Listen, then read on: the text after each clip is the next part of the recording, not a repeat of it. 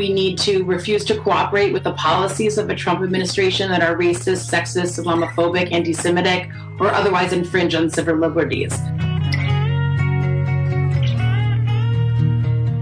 This program is made possible by the members and donors to the show. To support the work we do and get members-only bonus content, please visit the Contributes tab at bestoftheleft.com. Now, welcome to the award-winning Best of the Left podcast with clips today from Ring of Fire Radio, Full Frontal with Samantha Bee, Democracy Now!, The Young Turks, The David Pakman Show, The Real News Network, and Democracy Now! And something special for you today. In the wake of the election, I decided that I needed to learn more about this alt-right that helped propel Trump to his pseudo-victory.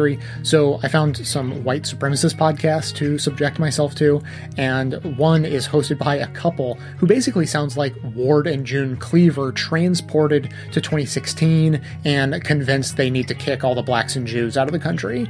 So for educational purposes only, I thought I would share some of the highlights of them rejoicing over Trump's election. So whenever you hear the Leave It to Beaver theme song, get ready for some real-life hate speech spoken disconcertingly in the friendliest way possible.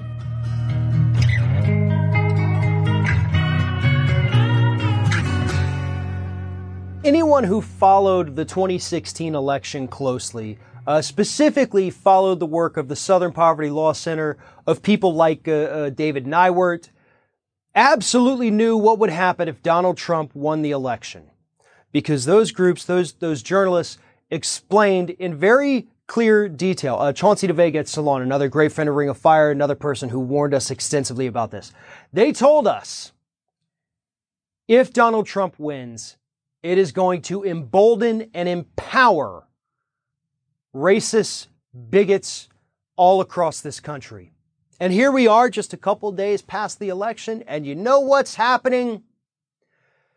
Non-white children in schools across the United States are being verbally assaulted by white students who support, or I guess whose families support Donald Trump. And they're doing it in the name of Donald Trump. This is Trump's America now, is what they're telling these kids. Build the wall, build the wall. Chants like that have been heard in schools across this country. Muslims, adult Muslims on the street, have had their head wraps ripped off, saying, "You're not welcome here anymore, Muslim."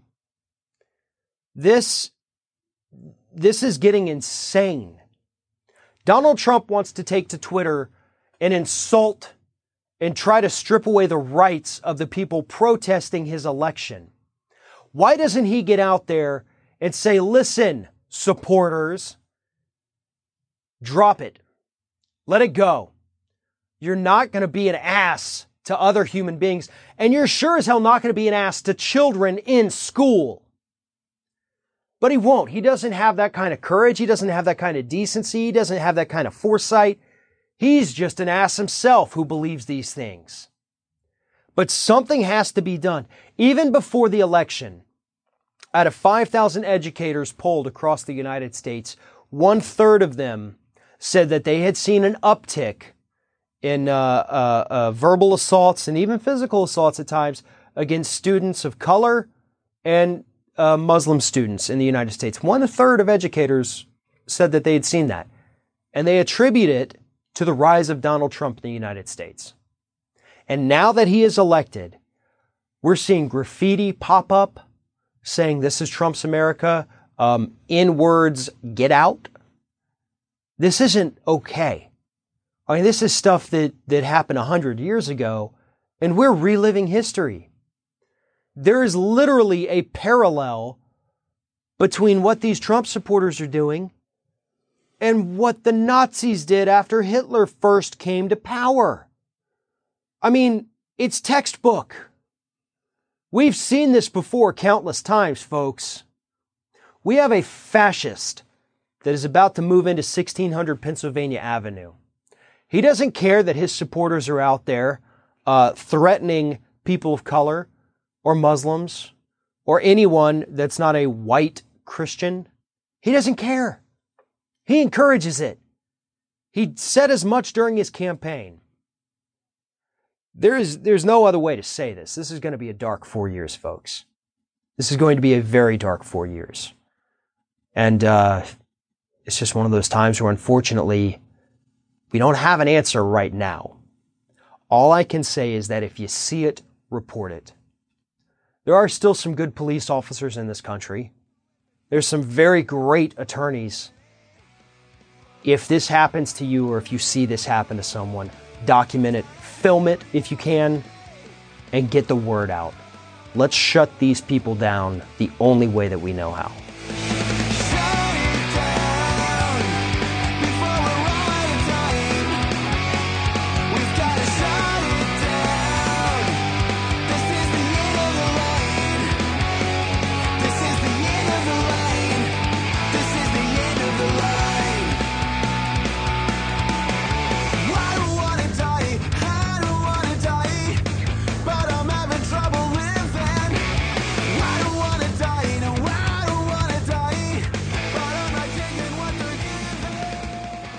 Past year and a half, the alt-right movement has congealed around their new god like Denny's gravy on a country fried turd. They're so excited about being mainstreamed. Alt-right leaders actually put on their big boy suits and held a press conference last month to present the hip young face of white ethnocentrism. We're going to blur that face because he's an attention-seeking twat and we're the liberal Jew media that controls which faces get on television. So, deal with it. When you ask whites to celebrate diversity, you are asking them to celebrate their dwindling numbers. I do not want my country to become one in which my children and grandchildren are not only a racial minority, but at the rate things are going now, a hated and despised minority. Ooh, nothing wets a woman's panties like a lecture on dwindling racial power. The Society for the Preservation of Blue Eyes even made themselves a logo. Let's just say it stressed continuity. White pride groups have always been about branding, only this time they're using hot graphic design instead of hot irons. But making reporters sit through that press conference isn't the only way the alt-right tortures journalists, especially ones they consider traitors or cucks, an emasculating slang term borrowed from porn and hurled at establishment Republicans by Redditors who watch way too much porn. National Review writer David French and his family were terrorized for months after he posted an article critical of Trump. Some of these alt-right guys saw it and then immediately began deluging my Twitter feed with some of the worst stuff that I've ever seen. It was images of my youngest daughter, who was 7 years old at that time, in a gas chamber with Donald Trump in an SS uniform, pushing the button to try to kill her, pictures, her face photoshopped into images of slaves, some of the worst racial epithets I've ever seen. And then the floodgates really opened. It went from dozens to hundreds of posts, images of African-American men being murdered. Neighbors were getting concerned for our safety, for their safety. It leaked off of Twitter and off of comment posts and into phone calls and emails and threats. Won't it be great when these brave patriots are freed from the oppressive thumb of political correctness? The protocols of the elders of Breitbart have even inspired Trump supporters to do the unthinkable, learn a foreign language. Of course, it's German.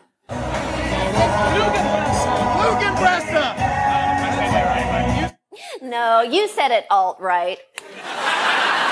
Lügenpresse means lying press, and like every other umlauted word ever shouted by a white American man in a trucker hat, it's got a Nazi pedigree. It's also a rallying cry among Europe's far-right anti-Muslim groups, and that's important because today's American white nationalist isn't just gathering with other local dickheads for backyard cross-burnings and barbecues. He's on the internet, networking with other dickheads throughout the world, or at least the white parts of the world. Thanks, globalism. And for vulnerable minds, an internet journey from 4chan to Third Reich offers plenty of chances for radicalization. The Kansas City Crusader terrorists, when they weren't running around calling Somali immigrants fucking raghead bitches, were on their computers reading and sharing articles from anti-Muslim conspiracy websites. They also found time to share hilarious topical satire. Get it? It's funny because Trump grabbed women without their consent. Then there was the domestic terrorist who wrote a manifesto explaining how far-right websites had convinced him that black-on-white crime was an epidemic. It was bogus statistics like these that helped persuade him to murder 9 African Americans in a South Carolina church. The same statistics that would later be retweeted to millions of gullible white uncles by the Republican nominee for president.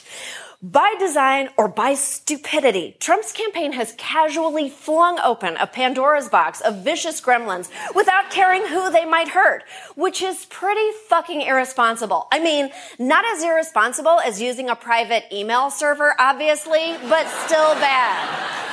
For as a wise lady once said, never doubt the ability of a group of pathetic white fuckboys to ruin the world. Indeed, it is the only thing that ever has. That meme on the internet, so I know it's accurate. We'll be right back. A dose of white supremacy. A dose of white supremacy.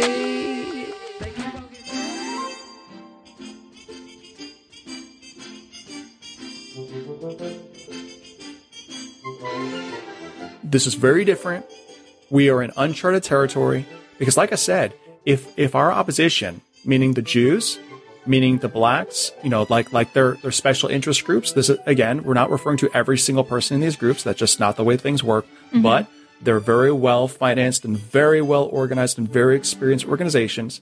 If they want to beat us now, they're going to have to both use some things that have worked in the past, like inculcating us with a sense of white guilt and things like that. But they're also going to have to try some other things because obviously what they tried to stop Trump with in the primary and in the general didn't work. It didn't stop us. It didn't lessen our enthusiasm at all.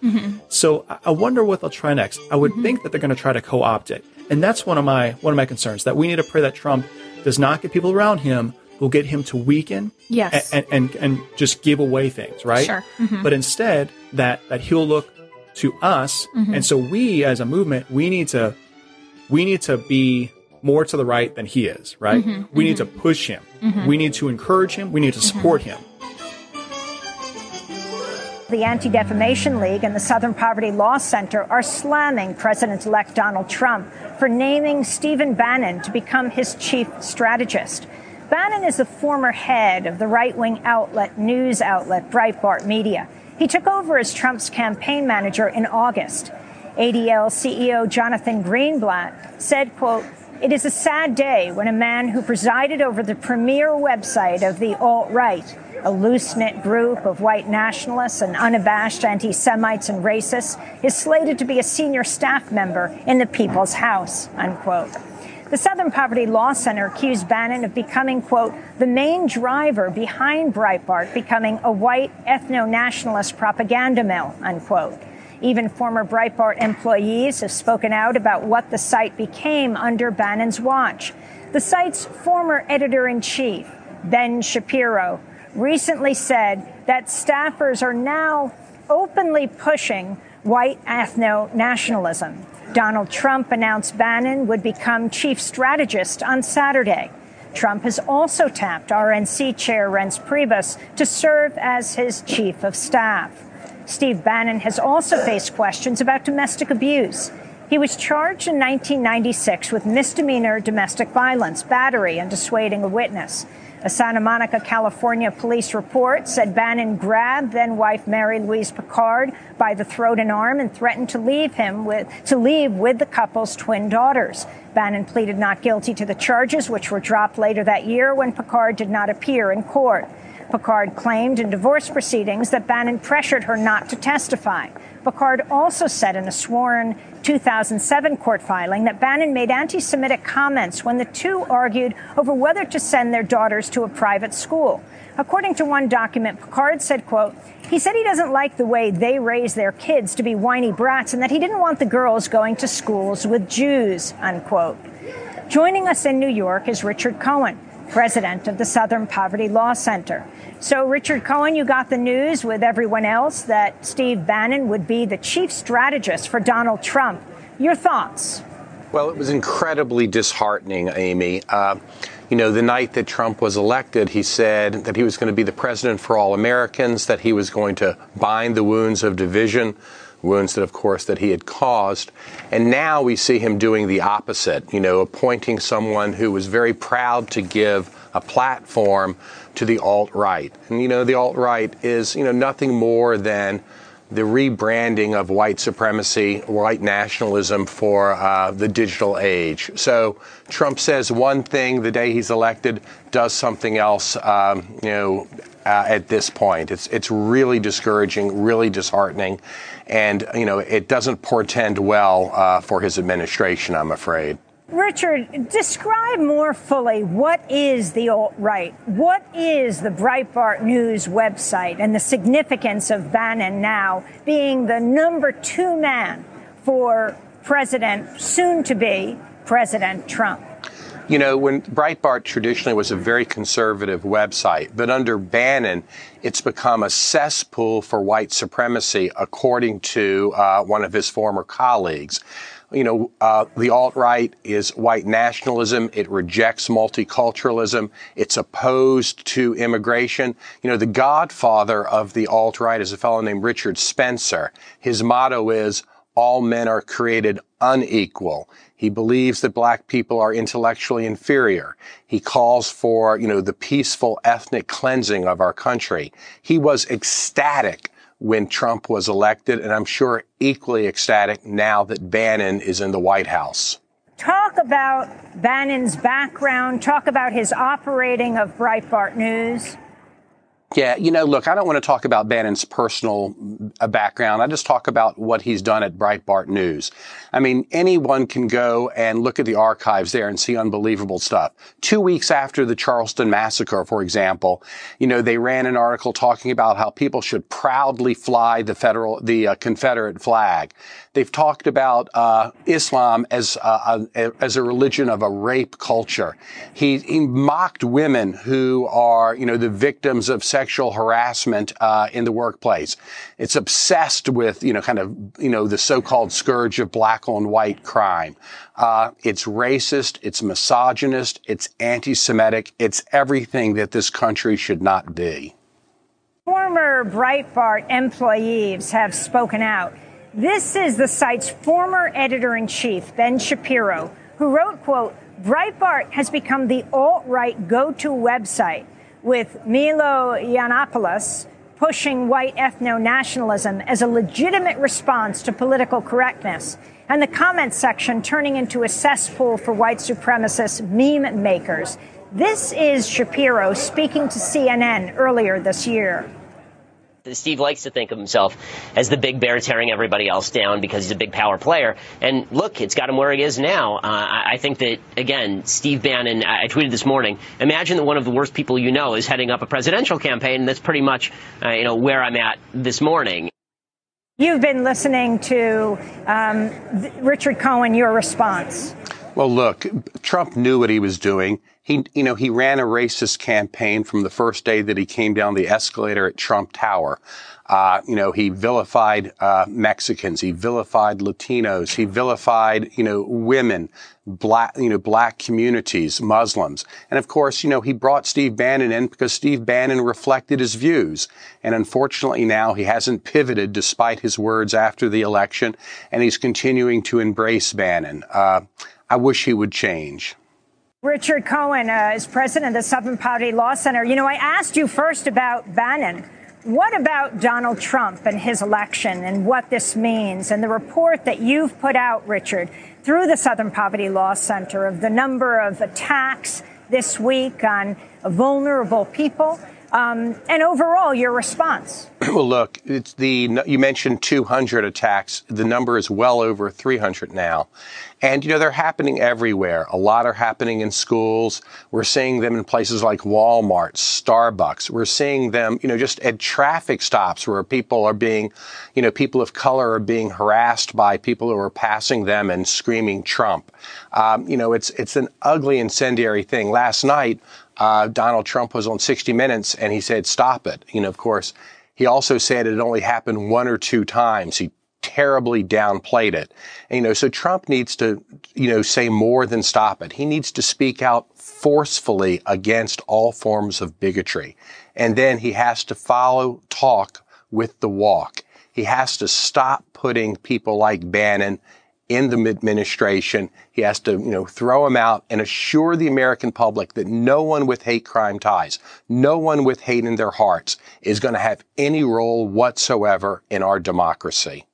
So these reports around the country of these assaults, of people marching through schools and saying, build that wall or make America white again, the reports we have from Philadelphia to Boston, something unprecedented where the schools are sending counselors into the classrooms because these kids are so frightened after the election of Donald Trump. Look, they were frightened before the election. They were frightened by the rhetoric that Donald Trump was spewing during the election. We did a big survey during the election asking teachers what was happening in their schools. And we never used Trump's name in the survey, but we didn't have to. 1,000 teachers wrote back and talked about the horrible things that were happening in their school. An incredible increase in bullying, an incredible increase in ugly talk. Heartbreaking stories of young children in elementary schools really being fearful, coming up to a teacher every day and saying, has he built the wall yet? Are my parents going to be deported? This is just a continuation of what we saw in the campaign, but it's really been quite intensified since the day of the election. Richard Cohen, is there anything you want to add before we go to the voices of the streets of New York? Tens of thousands of people continuing to protest. This was before the appointment of Steve Bannon to be the number 2 man for President Trump.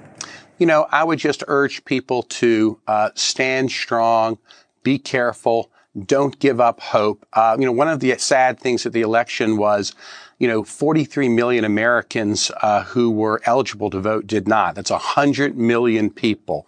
I don't know how those 100 million people would have voted, but I think our democracy will be healthier when everyone speaks. And so I hope this energy that we're seeing in these demonstrations translates into increased political participation in our country. And Richard Cohen, finally, how Donald Trump has responded to the attacks on people of color, on immigrants around the country. He hasn't done enough. He's minimized the number of attacks. He said there's 1 or 2. There have been hundreds.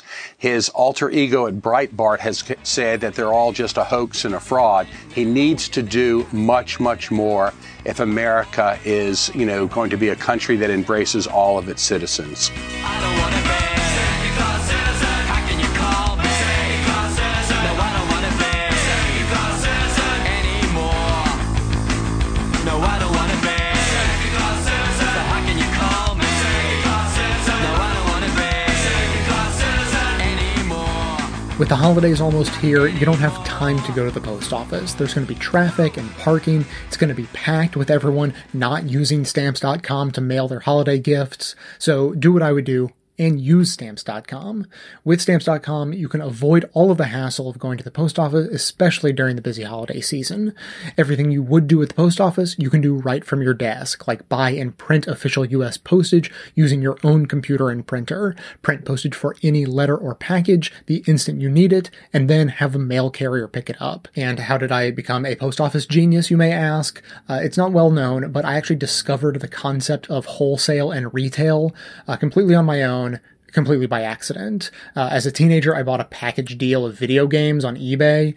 I played them, and then when I was done, I sold them all on eBay, except sold them all separately, and I ended up making more money back than I spent originally. It was just like magic. Wholesale, retail. So I did it again and again and a few dozen more times after that. So when it comes to making trips to the post office, I know of which I speak. So of course, when I discovered Stamps.com, I jumped at the opportunity, and so should you. Right now, sign up for Stamps.com and use my promo code BEST for this special offer, a 4-week free trial plus a $110 bonus offer, including postage and a digital scale. So don't wait, go to Stamps.com. Before you do anything else, click on the microphone at the top of the homepage and type in BEST. That's Stamps.com, enter the code BEST. And if you think you got us cornered now, if you think you got us figured out, well, it won't be long before you hear us shout.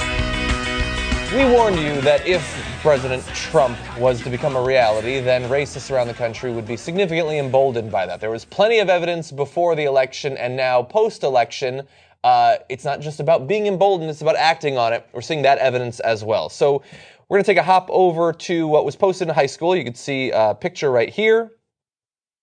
Fuck all porch monkeys, hashtag whites only, which is a trending hashtag, to be fair. They're just jumping on the bandwagon. Hashtag white America. And just in case you didn't know, Trump. Now, that, of course, is fuck N-words, has thankfully been taken out. If we go to the second picture, you're going to see, just to make it a little bit more clear, make America great again. I like that they... Trump train. I like that they wrote it on a toilet paper dispenser. Yes. Because that's exactly where it belongs. Yes. And with blacks crossed out, and the handwriting is like, if like an insane juvenile chimpanzee only watched Nazi propaganda and then learned to communicate, that's what it would look like right there. And that's what they went for. Now, obviously, a lot of people, the parents of children who go to that school are significantly worried. That's Maple Grove High School there. One of the fathers says, talking about their son, he does not feel safe at his own school anymore. I'm not sure what to tell him. Now, let's bop over to Canisius College, where you have this happening. A black doll being strung up by its neck in an elevator. Now, the student who found that says that they're considering leaving the school, especially because there have already been racist insults and intimidation leading up to the election. This is a school where 71.9% of the students are white and 6.9% are black.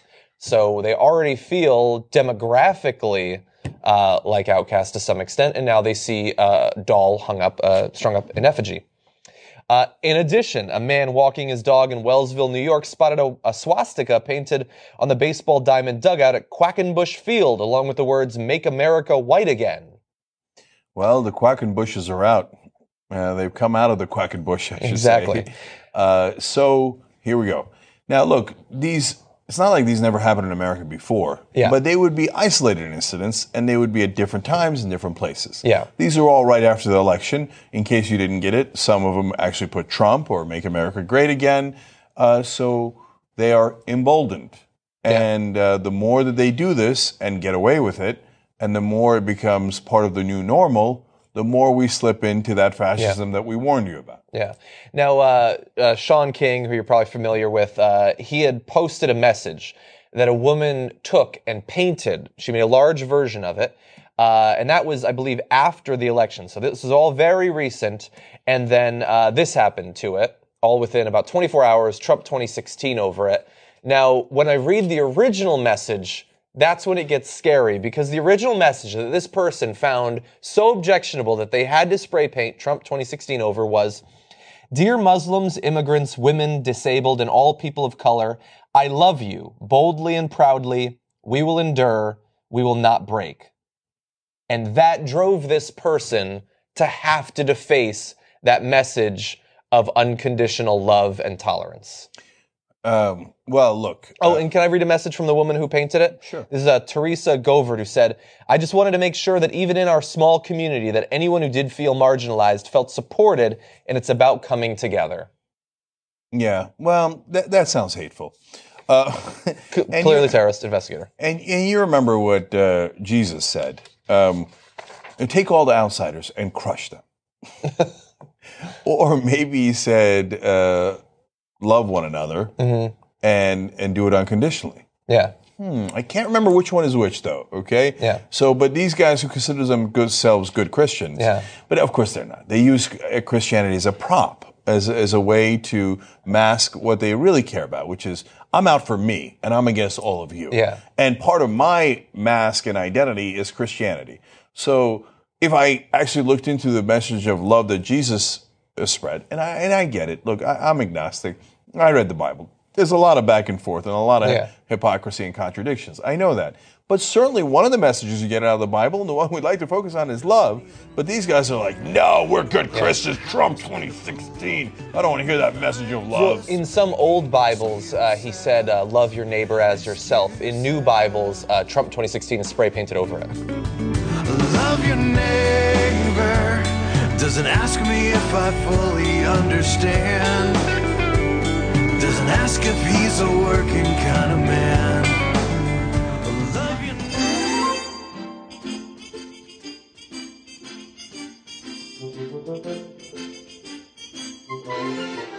Make more babies and raise them right. Right. Yeah. Raise them to because love their own. Well, yeah. And seriously, like one of the big problems we have is that when you look at the younger demographic, we are a minority.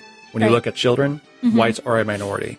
So even if not one single more immigrant comes in, yes. Okay, so we've got major work to do. We do need to have more children, and we do need to somehow make sure that there are fewer of the other. Which I'm talking non-lethal means here. Right. This, so we're talking go home. We're talking. Wouldn't you be happier somewhere else? Or you will be happier somewhere else. See ya. Right. This is no longer an option.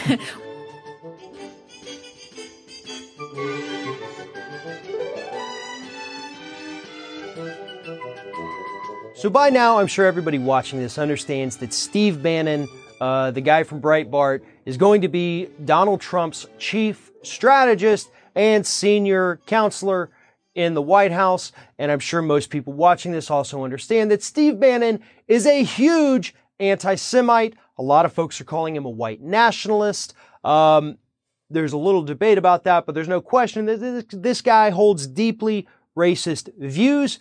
He helped to push Breitbart in a incredibly racist and misogynistic direction, which then made Breitbart the haven for the alt-right and for Trump supporters to go on there and hate on Jewish people, on black people, on Muslims, on Latinas, Hispanics, whatever.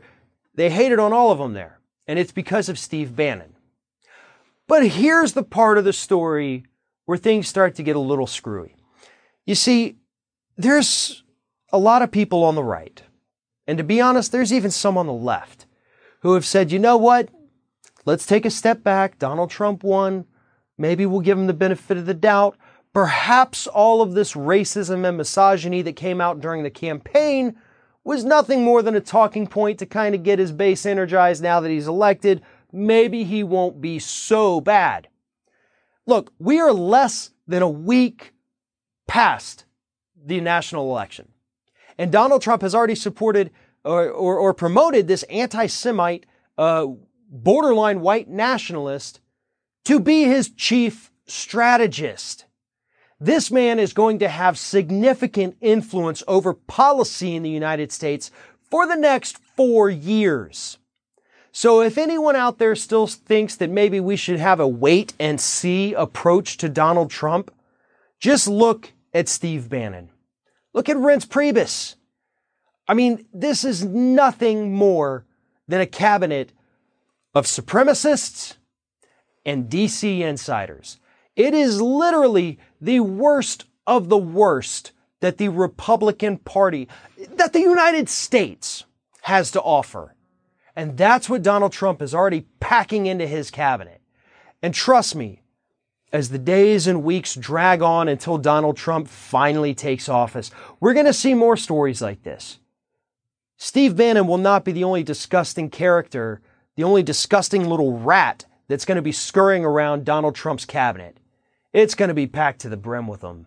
That basket of deplorables is going to be all over that White House. And unfortunately, at this point, there's not much we can do because Donald Trump managed to convince a significant portion of the population that, hey, a little racism's okay because you wouldn't want a woman in the White House. When men were men and women wives, it wasn't much, but it felt so safe and black and white. If you're hearing this ad, you may also be trying to decide what podcast to listen to next, and I've got one for you, because hopefully we all know it is not healthy to binge on nothing but politics, so if you want to try out a palate cleanser, try subscribing to Secrets, Crime, and Audio Tape. It's an audio drama told week after week. The latest episode is a darkly comic reimagining of the Serial podcast. It's set as a musical satire in which Sarah Koenig is actually one of the suspects. And NPR nerds will appreciate that the new series is called Wait, Wait, Don't Kill Me.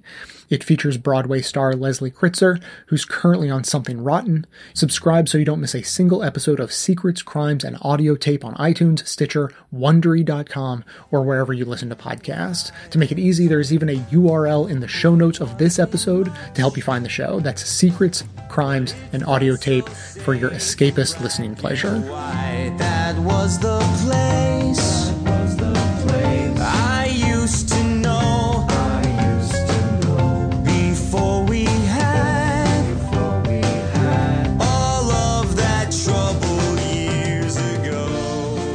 Things have completely exploded with Steve Bannon, CEO of Trump's presidential campaign, executive director of right-wing news site Breitbart.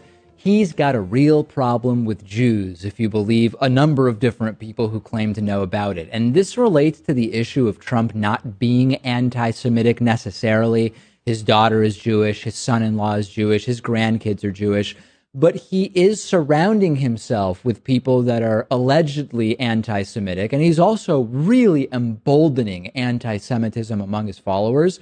And this is going to be, supposedly, Steve Bannon is going to be one of Trump's closest advisors during his upcoming presidency. There are now so many stories about Steve Bannon, including the fact that, according to his ex-wife, he complained that there were too many students at the Archer School for Girls, which is a very elite, expensive private school in Los Angeles. And apparently he didn't want his kids going there because there were just a lot of Jewish kids that he didn't want his kids around. According to Bannon's ex-wife, Mary Louise Picard, in a court declaration during their divorce, quote, "The biggest problem he had with Archer is the number of Jews that attend. He said he doesn't like the way they raise their kids to be whiny brats and that he didn't want the girls going to school with Jews." Bannon reportedly also complained that another elite school had, quote, "too many Hanukkah books in the library." Now, there are critics saying, David, this is something his ex-wife said in divorce proceedings to make him look bad. If you want to make your soon-to-be ex-husband look bad in court, you don't come out with super specific stuff about Jews. You would say something that would be more influential maybe to the court and getting a more favorable child support or alimony settlement or whatever. You don't come up with really specific comments about Jews at a school.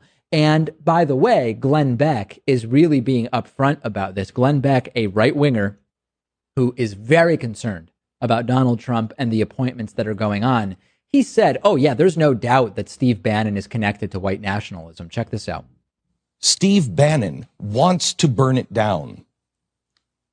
And you will, if you listen to this show, you will learn what he wants to replace it with. He's a nightmare. And he's the chief advisor to the president of the United States now.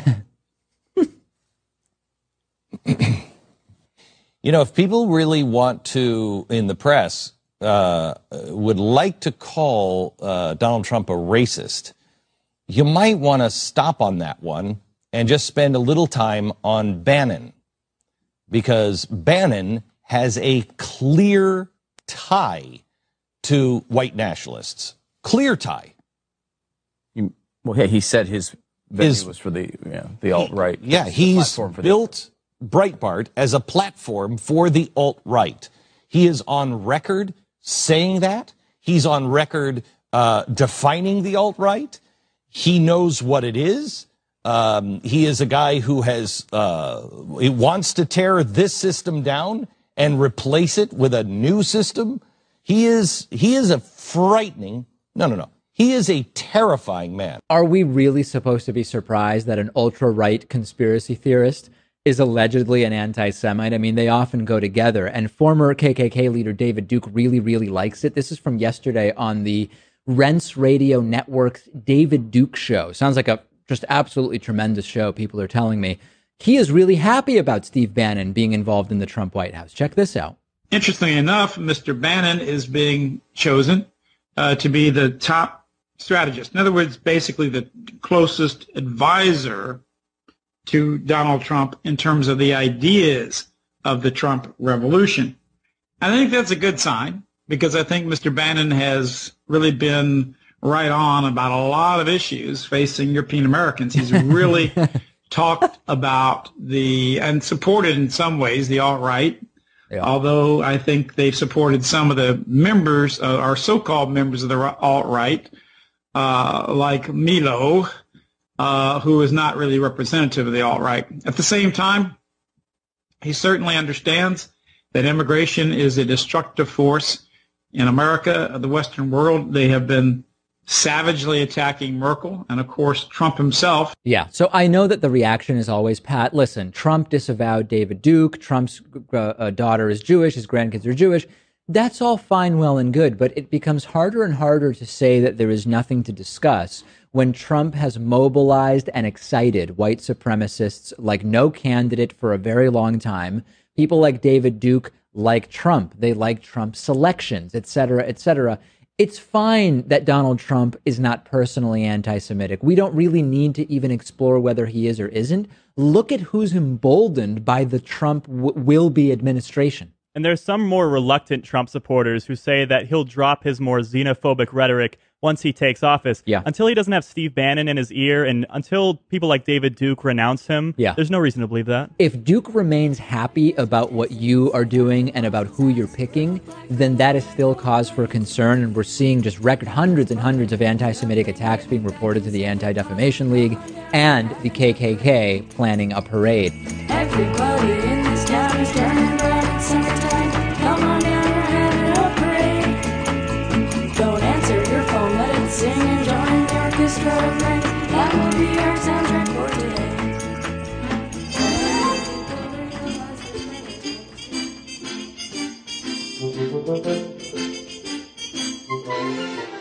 In February, when we started the AM Gray podcast, we would occasionally talk about the Trump campaign just because it was such a tremendous opportunity for us who are normal people. Yeah, well, it offered a lot of hope, too. Yeah, exactly. It was like, wow, somebody really in the I'm limelight. not weird. Yeah, they're talking about what we want to talk about. Exactly. They're making me feel like I am okay. Yes. And that's somebody basically like my big brother or you know, like my uncle is going to stand up for us. Like he's And not that's so right about cool. absolutely everything, but he at least can see your point of view and takes it with gusto.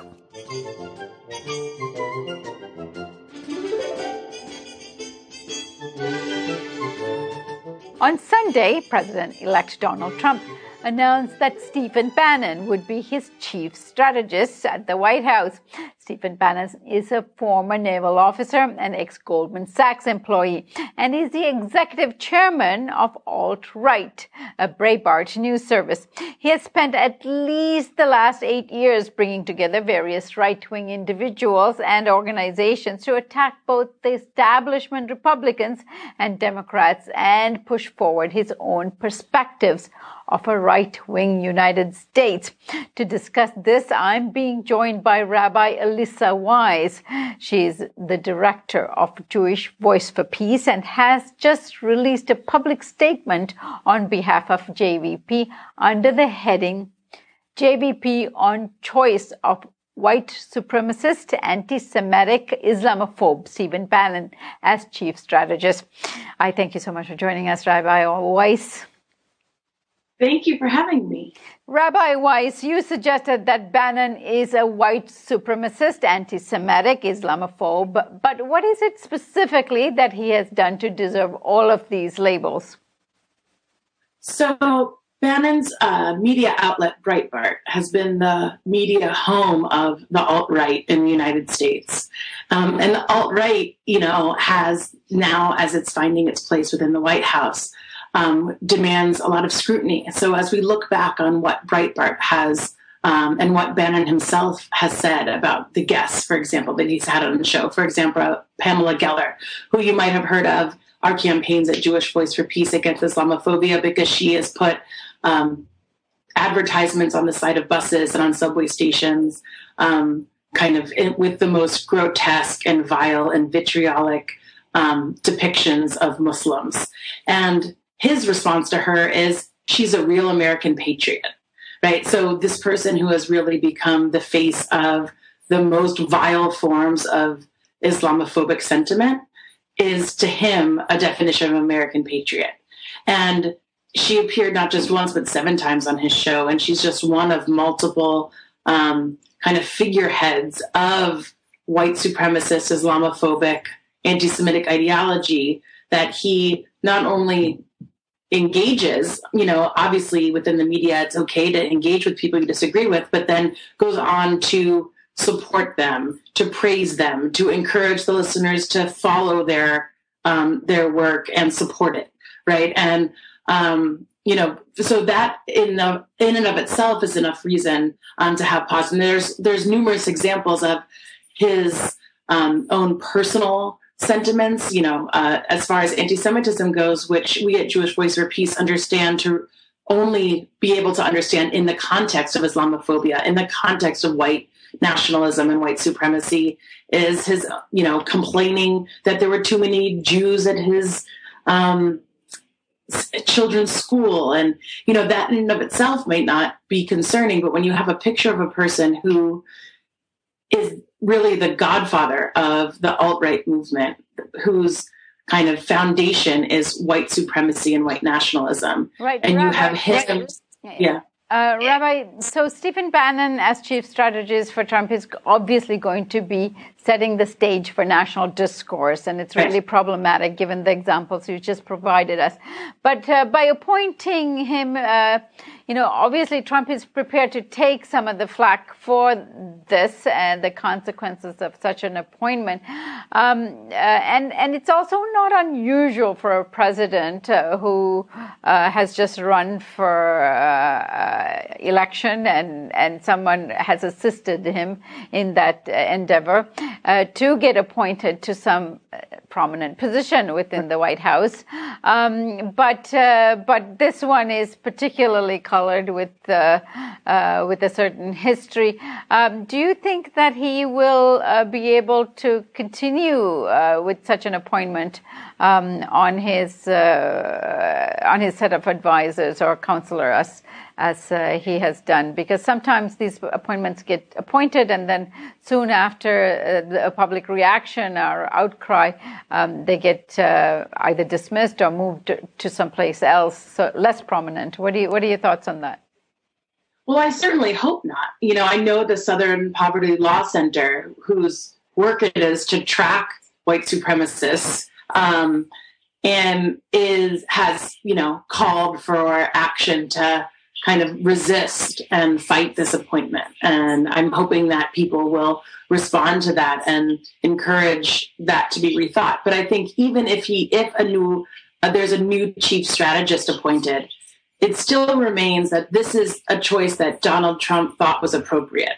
A person who has an open embrace, fervor, of racism and xenophobia, Islamophobia, anti-Semitism. And I think it's really significant because in the wake of his election, we've been hearing some, let's see what he does. Let's give him a chance, right? And here's one of the first things that he's done. And it just is a further confirmation of exactly what we saw throughout his campaign, where those were the hallmarks of his campaign, really. So it's really just a confirmation of what we've seen, even if Bannon is replaced with somebody even a bit more moderate. Rabbi Weiss, apparently Prime Minister Netanyahu had called Donald Trump upon his victory and congratulated him. And Donald Trump said that Netanyahu would be one of the first people invited to come and visit the White House. How does this jive when he's just appointed somebody who's so anti-Semitic and is now going to be representing Trump at the White House? How does he deal with the Netanyahu? And is there some sort of similarities between the right-wing governments here? Right.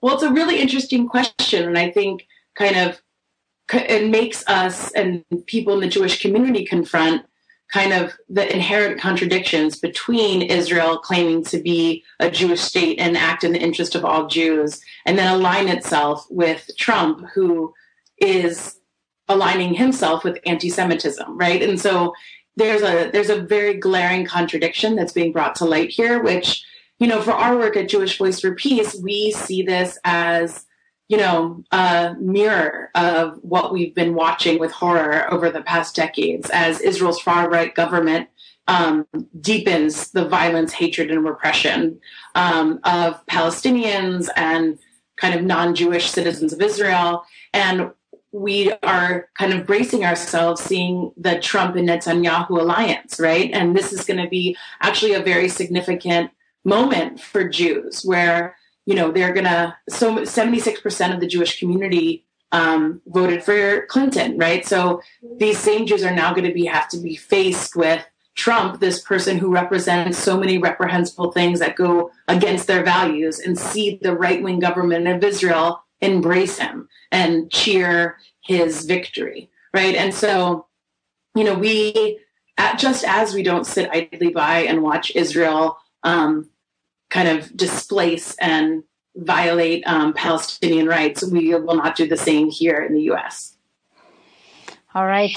We'll be watching closely, as I'm sure you will be. What do you suggest to those people who are feeling like you are in terms of these appointments and Trump taking the White House? There are protests happening across the country in the last few days. But what do you suggest that people do in order to protest this appointment and much more that might be coming?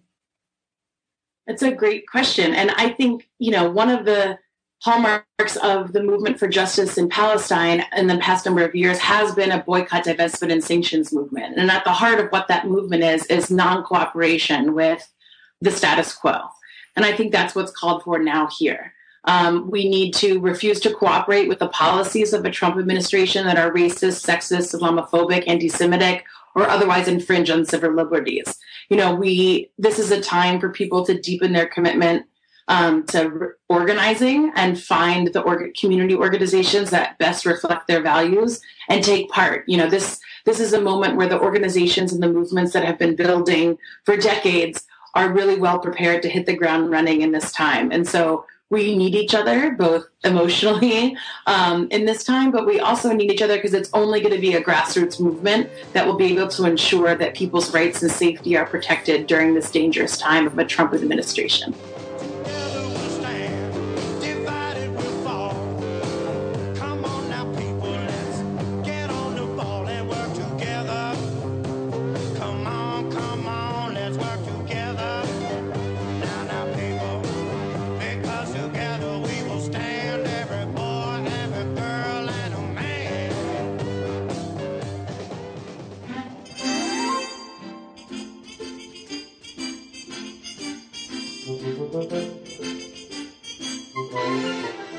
We've got one last chance. Yeah.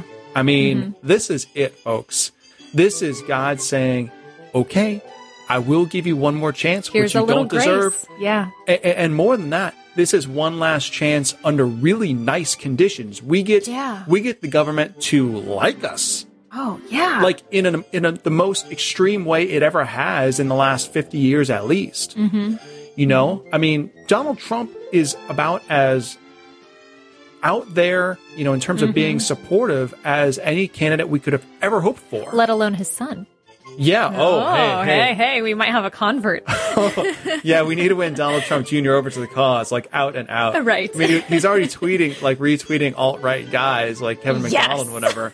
We've seriously got to get him to be like the first explicit alt-right major candidate. Dude should run for Senate, okay? That's right. Seriously, in a couple of years. He has politics in his future, doesn't he? Oh, absolutely. Please.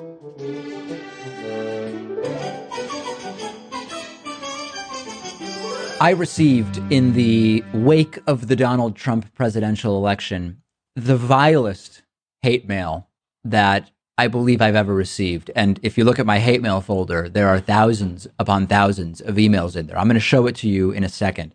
The backstory of this entire situation is Donald Trump is one thing, right? But the violent and dangerous racists and xenophobes who have been emboldened by Donald Trump's election as president-elect are another thing. They are very disturbing and a top concern for all sorts of civil rights groups across the country. We're going to get into some of the broader data, but I want to give you just this first data point. Case in point, This is the vilest hate mail I've probably ever received, and I receive a lot. And this is just one example of the many that have come in after Donald Trump was elected. This is very aggressive. I'm just warning you. We are going to put it up on the screen. Some viewers may find this very disturbing, and I will read it to you. Let's take a look at it, Pat. This was an email from somebody using the email address gasakike@hotmail.com. Probably a fake email address. These email addresses often just put in there as part of the entire thing. The subject, racist anti-white kikes fail to stop Trump. And it was from someone calling themselves Kike Kikestein. The message to me, you are nothing but an inbred kike gas chamber rat, Pacman. No one listened to the SF Jew media this election, and no one ever will again. Everyone is now aware of you kikes promoting white genocide. You are effing finished, Jew boy. Enjoy your new president. Also over the weekend, I was home in Western Massachusetts. Racist, anti-Semitic, pro-Trump graffiti appeared on a cliffside in East Hampton, Massachusetts, on the cliffside on Mount Tom. Significant outrage from local residents. A bunch of my friends showed up and actually painted over it. It said everything from gas the Jews, kill all black people without using that word, Trump 2016, and swastikas. Also, some friends of mine in Greenfield, Massachusetts. This is a very liberal area where there were enclaves of Trump support, but by and large, a very liberal area, reporting that not far from, really right next to a synagogue in the Greenfield, Massachusetts area, a swastika carved into the sidewalk. Department of Public Works reportedly came out and ground it down. So many people reaching out and expressing concern for, number one, Jews, because it's very, very popular to just start blaming Jews, attacking Jews, etc. Despite the fact, by the way, that for the first time, we have members of the first family who will be Jewish under a Donald Trump administration. This proves, again, it's only partially about Trump, but it's mostly about who's emboldened by Trump. And number two, concern for people in progressive media as well. A lot of people over the weekend talking to me about that. I told you about the incident in Philadelphia at a Jewish-owned business, something like Hail Trump 2016 with swastikas on the glass window at the front.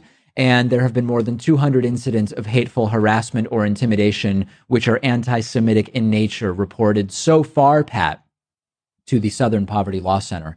It's just been hours since Trump's election. This is very scary stuff. Yeah, and I'm shocked that this sort of thing could happen in Western Massachusetts, because when you think of Western Massachusetts, it's a very quaint, nice progressive area. Yeah. So it is surprising. But there's been so much coverage over the protests, the anti-Trump protests that have been going on over the past week or so, that are by and large nonviolent, peaceful. I'm worried about the more racist voices that are empowered under a Trump presidency. They are feeling emboldened. They are feeling very emboldened. That email I got is only...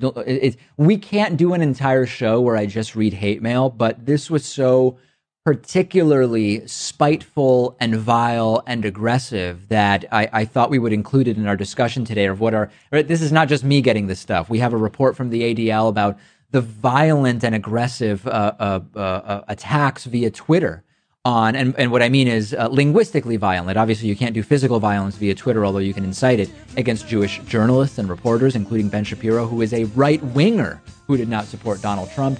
This is getting really, really serious, and we're going to keep covering it.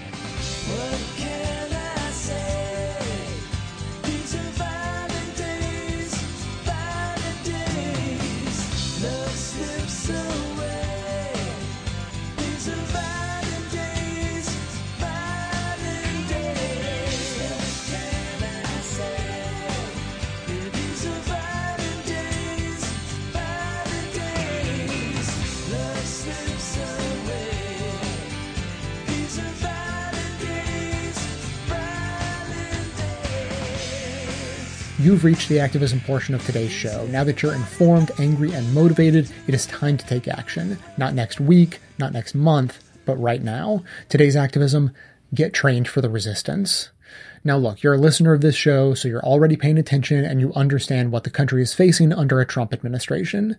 But if you skip past these activism segments in the past, or maybe just never took the next step to get involved, I want to remind you today that you, of all people, of all times in history, especially if you are white, have no excuse not to take action today.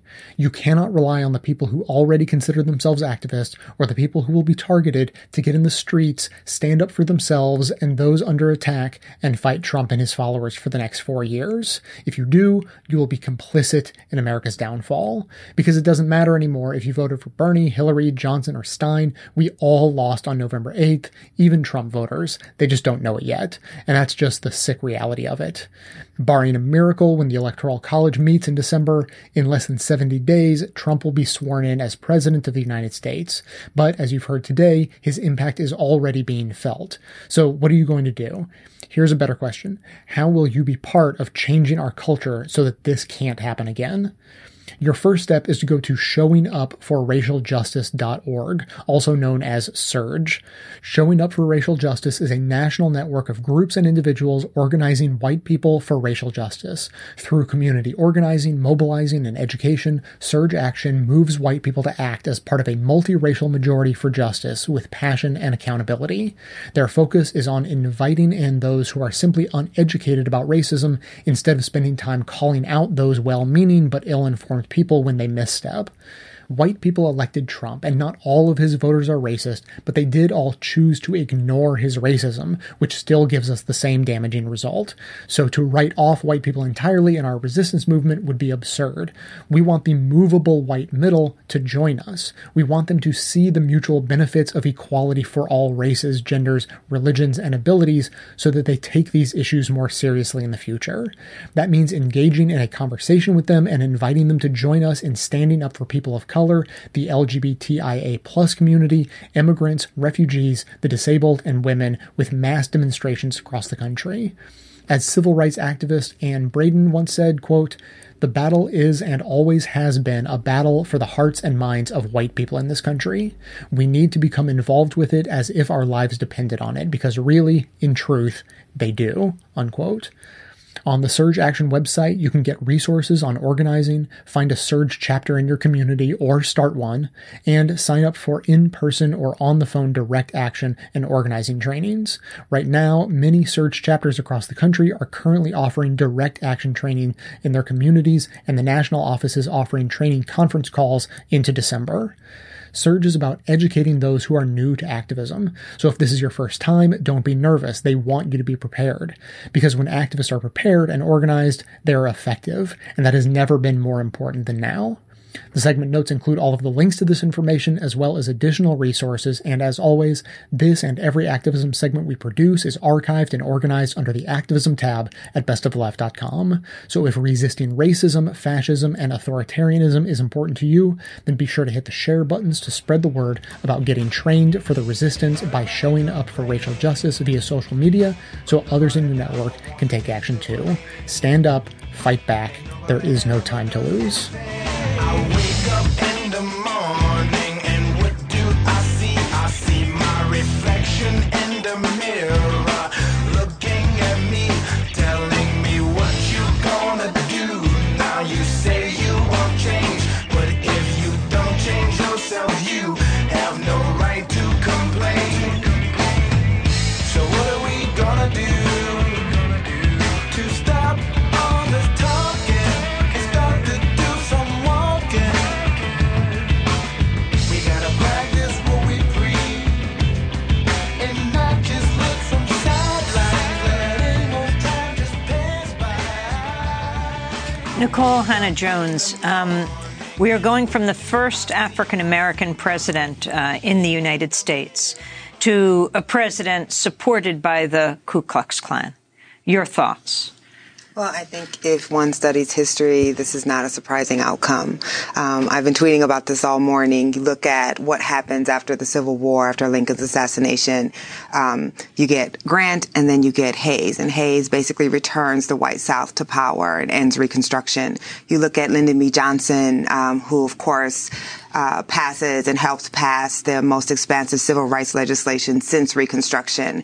And we replace him in this country with Richard Nixon, who runs on a Southern strategy that plays on the racial fears of white Southerners and white ethnics in the North. And they quickly roll back and decide that they are not going to enforce key civil rights legislation.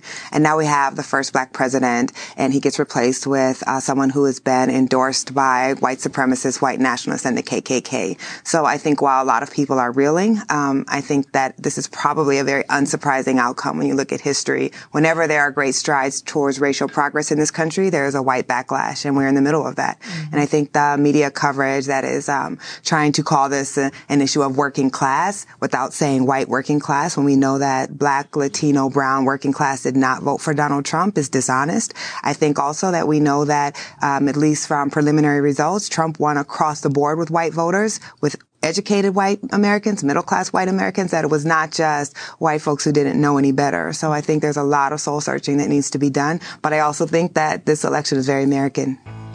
What do you mean American? Like I just said, if you look at history, this is unsurprising. This has been a country that has never been comfortable with racial progress for ethnic and religious minorities, and still is not so.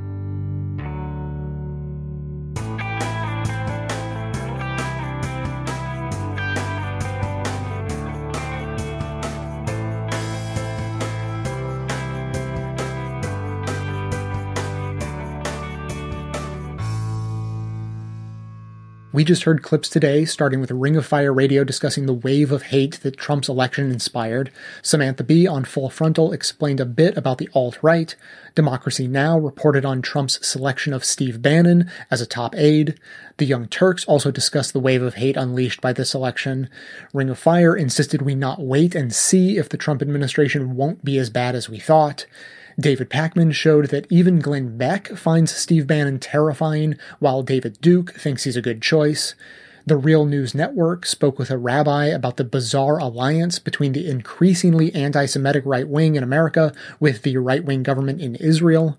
David Pakman discussed the most vile piece of hate mail he's ever received that came in just after the election.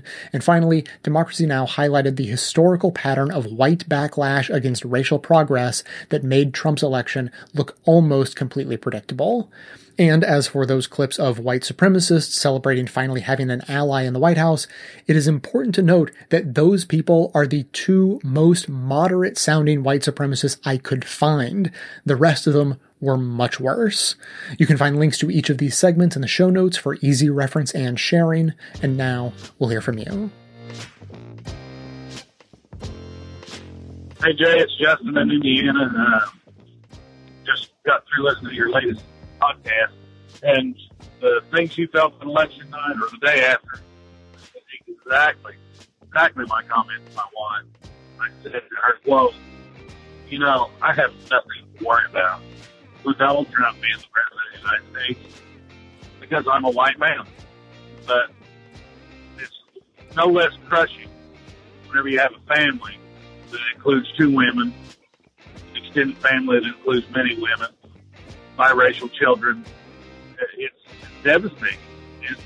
Not all of them see it. Not all your family see it. Not all your friends see it. But I really, really feel for the American citizen that had to wake up that next day and say, "I'm screwed.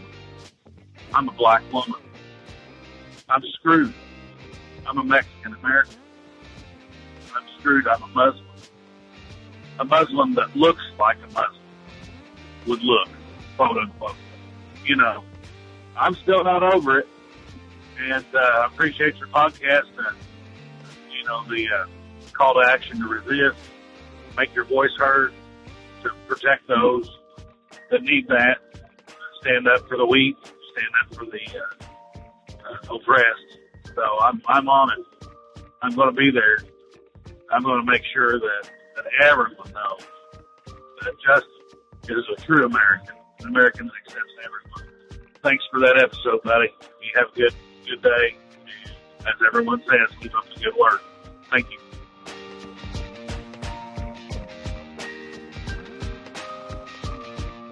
Hi, my name is Jessica, and I live in Las Vegas, Nevada. And I just want to call and say that I'm just a little bit tired of everyone blaming Clinton for the loss of this. Yeah, I get it. I hear you. We should have ran Bernie.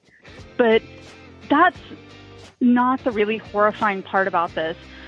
As horrifying as Trump is, and he is, the part that's even more horrifying is that we now have a Republican-controlled Senate and House and soon-to-be Supreme Court. The real problem here is not Clinton. The real problem is that half of America thinks that the email scandals means that she should be hung, or that the BLM movement is full of terrorists. That's the real problem. This is half of America we're talking about. So yeah, I hear you. We should run Bernie. But I feel like we're missing the bigger part, which is we're not seeing eye to eye. Half of America voted in a Republican everything. It's not just Trump. Trump was the spearhead, but they followed him in. Anyways, that's it. Thanks for the show. I love it. Bye. Hi, Jay. It's Nick from California. Just trying to take a message that is pretty complex that was said in your last podcast, and I'm trying to boil it down to a simpler message going along with your experiment. There are a myriad of reasons why Hillary lost, but, basically the Democrats, especially in the presidential election, lost the working class, lost working people. The party that's supposedly socialist, that's supposed to be the workers and safety nets and all that stuff, they lost the working person. Now, why that is, obviously complicated. Part of it might be sort of the stuff about the elites that was said as far as Bill Clinton. And part of it was, as Richard Wolff said, Obama, either he didn't want to or he couldn't. It doesn't really matter. The fact is he didn't transform the economy for the average working people. And people were sensitive to that and misguidedly voted for not only a Republican, but a crazy one who apparently crafted a populist message at times. Even though I think we're all suspects that he will actually follow through with any of those populist ideas or that they'll work, especially in regards to his tax policy. The fact of the matter is he was able to do it, and that is one of the major reasons, besides sexism and racism, all those things that we lost. So again, I'm just trying to distill sort of very complicated multi-segment thing into the fact that as liberals, we need to change our messaging to appeal to people who are work and are at the lower end of the socioeconomic status. And maybe that's because we need to change not just our messaging, but maybe our policies and focus. Okay, well, I don't know if that was that good or useful, but I figured I'd give it a try. Stay awesome, Jay. Bye-bye. Hi, Jay. This is Roy in exile in Texas. I'm calling about show number 1057 and taking your challenge to take something I agree with and restate it slightly. It's a segment on the Democratic disdain for the working class really struck a note with me because, quite frankly, there are people in this country who they probably saw their parents start out having a pretty decent life, and by the time they were entering the workforce, it was near gone. I myself am self-educated. College was completely out of reach for me, and there are a lot of people that all they see are an endless succession of doors being slammed in their face. And on top of it, anytime that they dare to complain, there's always some liberal to sing the, oh, well, this group has it worse or that group has it worse, which may be true, but when you're barely putting food on the table and you cannot see a way for your children to have even as good a life as you've had, let alone a better one, you don't really care. And when all you're getting is the song of more of the same from Hillary Clinton, and things did not improve that much for the working class under Obama, regardless of your race. Suddenly there's a lot of people willing to do a lot of crazy things, which is why we have the president that we're going to have come January. I'd love to end this message with some kind of suggestion but right now I do not have one, except maybe it's time for liberals, which I consider myself one, but maybe it's time for liberals to stop treating the working class like they're the goddamn enemy. Anyway, love the show. Take care.